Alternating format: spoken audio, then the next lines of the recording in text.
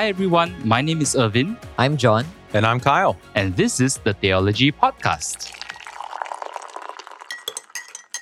All right, so we're on the third episode of our series on the character of God as described in Exodus 34, verses 6 and 7.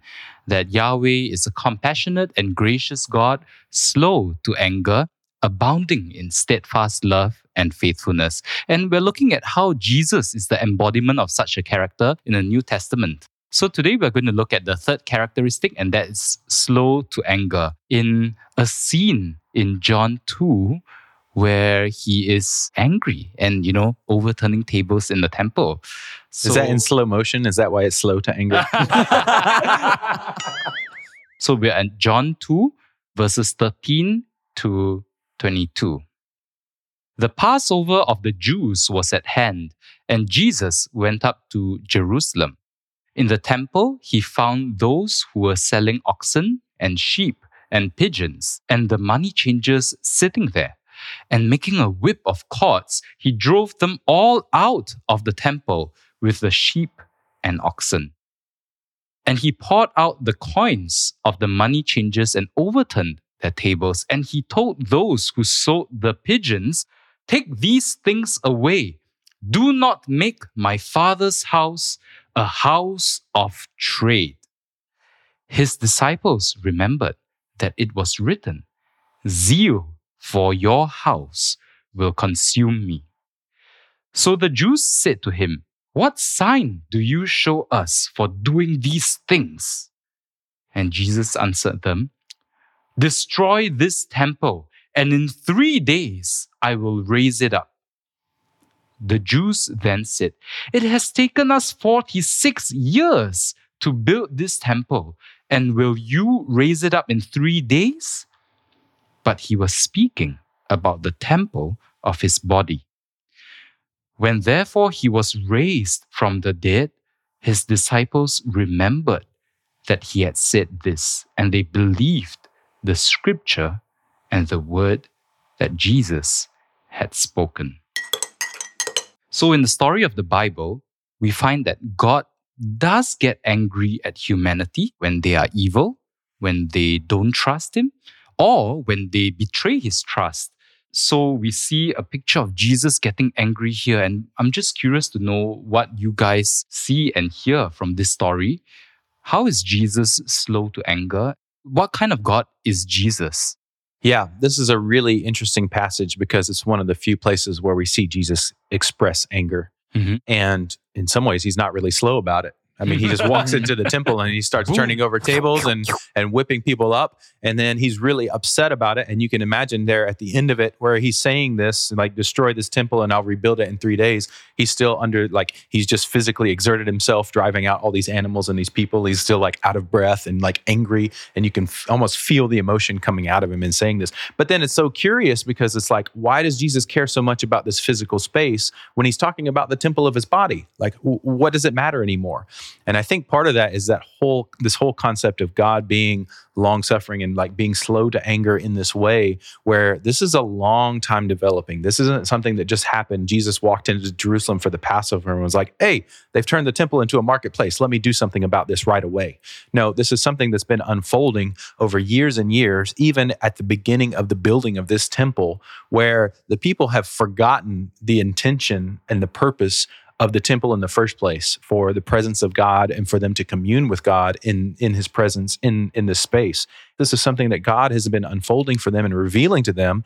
And it's kind of the pinnacle of it is Jesus coming into the temple. But then we recognize even then, the temple itself isn't destroyed. I mean, Jesus at the crucifixion, the veil is torn. And so we kind of see the physical temple doesn't really matter anymore in terms of relationship with God and his spirit and communion with that. But it still takes another 40 years after that before the temple is destroyed, when Titus comes in with the Roman army and destroys Jerusalem.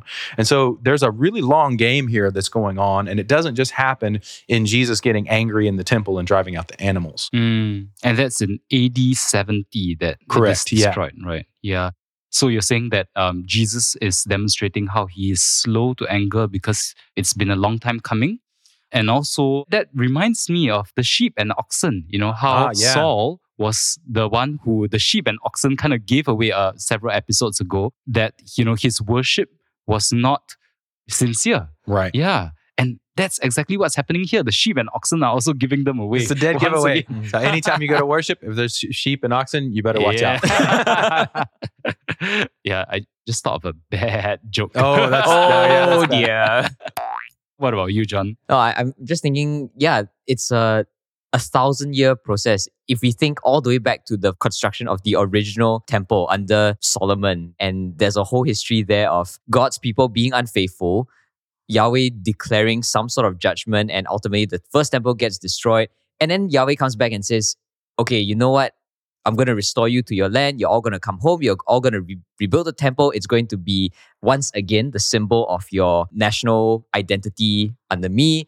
And so the second temple gets built, and then God's people mess up again.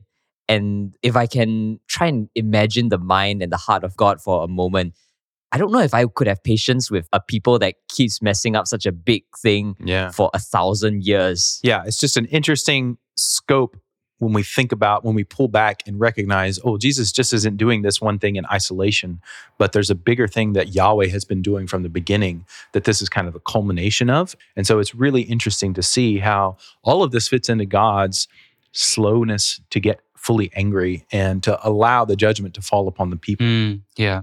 One other thing that I notice about the character of Jesus and about God, what's important to them is holiness. Holiness is really important. And holiness in the Hebrew sense of it, how people are set apart, they're special, they're chosen, and chosen for a specific task or reason. And the opposite of holiness not being evil, but being common. And so in that sense, they are already destroying their temple, the sanctity of the temple, the holiness that it's supposed to be set apart for this special calling, a place where God communes with them.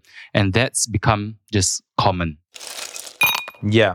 And that kind of speaks to our second question, which tells us a little bit about humanity. The idea that we often desecrate the thing that is holy. We take the thing that is holy and set apart and we make it commonplace. We don't set it apart and put it in the proper priority. And we don't take the proper precautions in order to make sure the thing remains holy, especially when it comes to our relationship with God.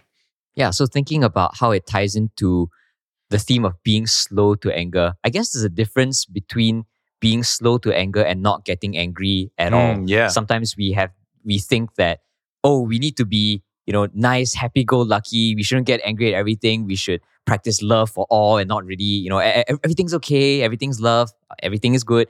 But we see in God, in Christ, a time and place where anger is rightfully expressed and not just the sudden outburst. I mean, this was 1,000 years in the making. Yeah. For us, we might not be alive for 1,000 years, but in the places in our lives where we see the sanctity of God being desecrated and shamed, maybe there is reason to feel outrage and to desire for some sort of action to be taken in that way. Yeah, that's a good point. Yeah, I totally agree with you. I mean, it should make us feel something, right? If the sanctity of what God has made holy is being, like you said, defiled and desecrated. Yeah. If this is the kind of a God we serve, then what kind of people ought we to be? How can I be slow about my anger? Sometimes I want to rush to judgment in the world. I want to rush to get people to do the right thing and to follow Jesus in the right ways. Mm-hmm. And I'm in such a hurry to get them there that I get frustrated or angry when they don't do it. And I feel like, this is appropriate. This is an appropriate response. This is righteous indignation. And I think there is some room for that, but it's also my challenge to make sure that happens in a slow way, that I'm giving people time to come around to God's teachings, to a fuller understanding of God's holiness, and to respect it in appropriate ways. So as we go forth this week, beholding how Yahweh our God is slow to anger, may we go forth into the world, recognizing that there is a place for righteous anger, but also prayerfully seeking ways to express a slow anger that results in the healing and restoration of the world and turning it to behold this God.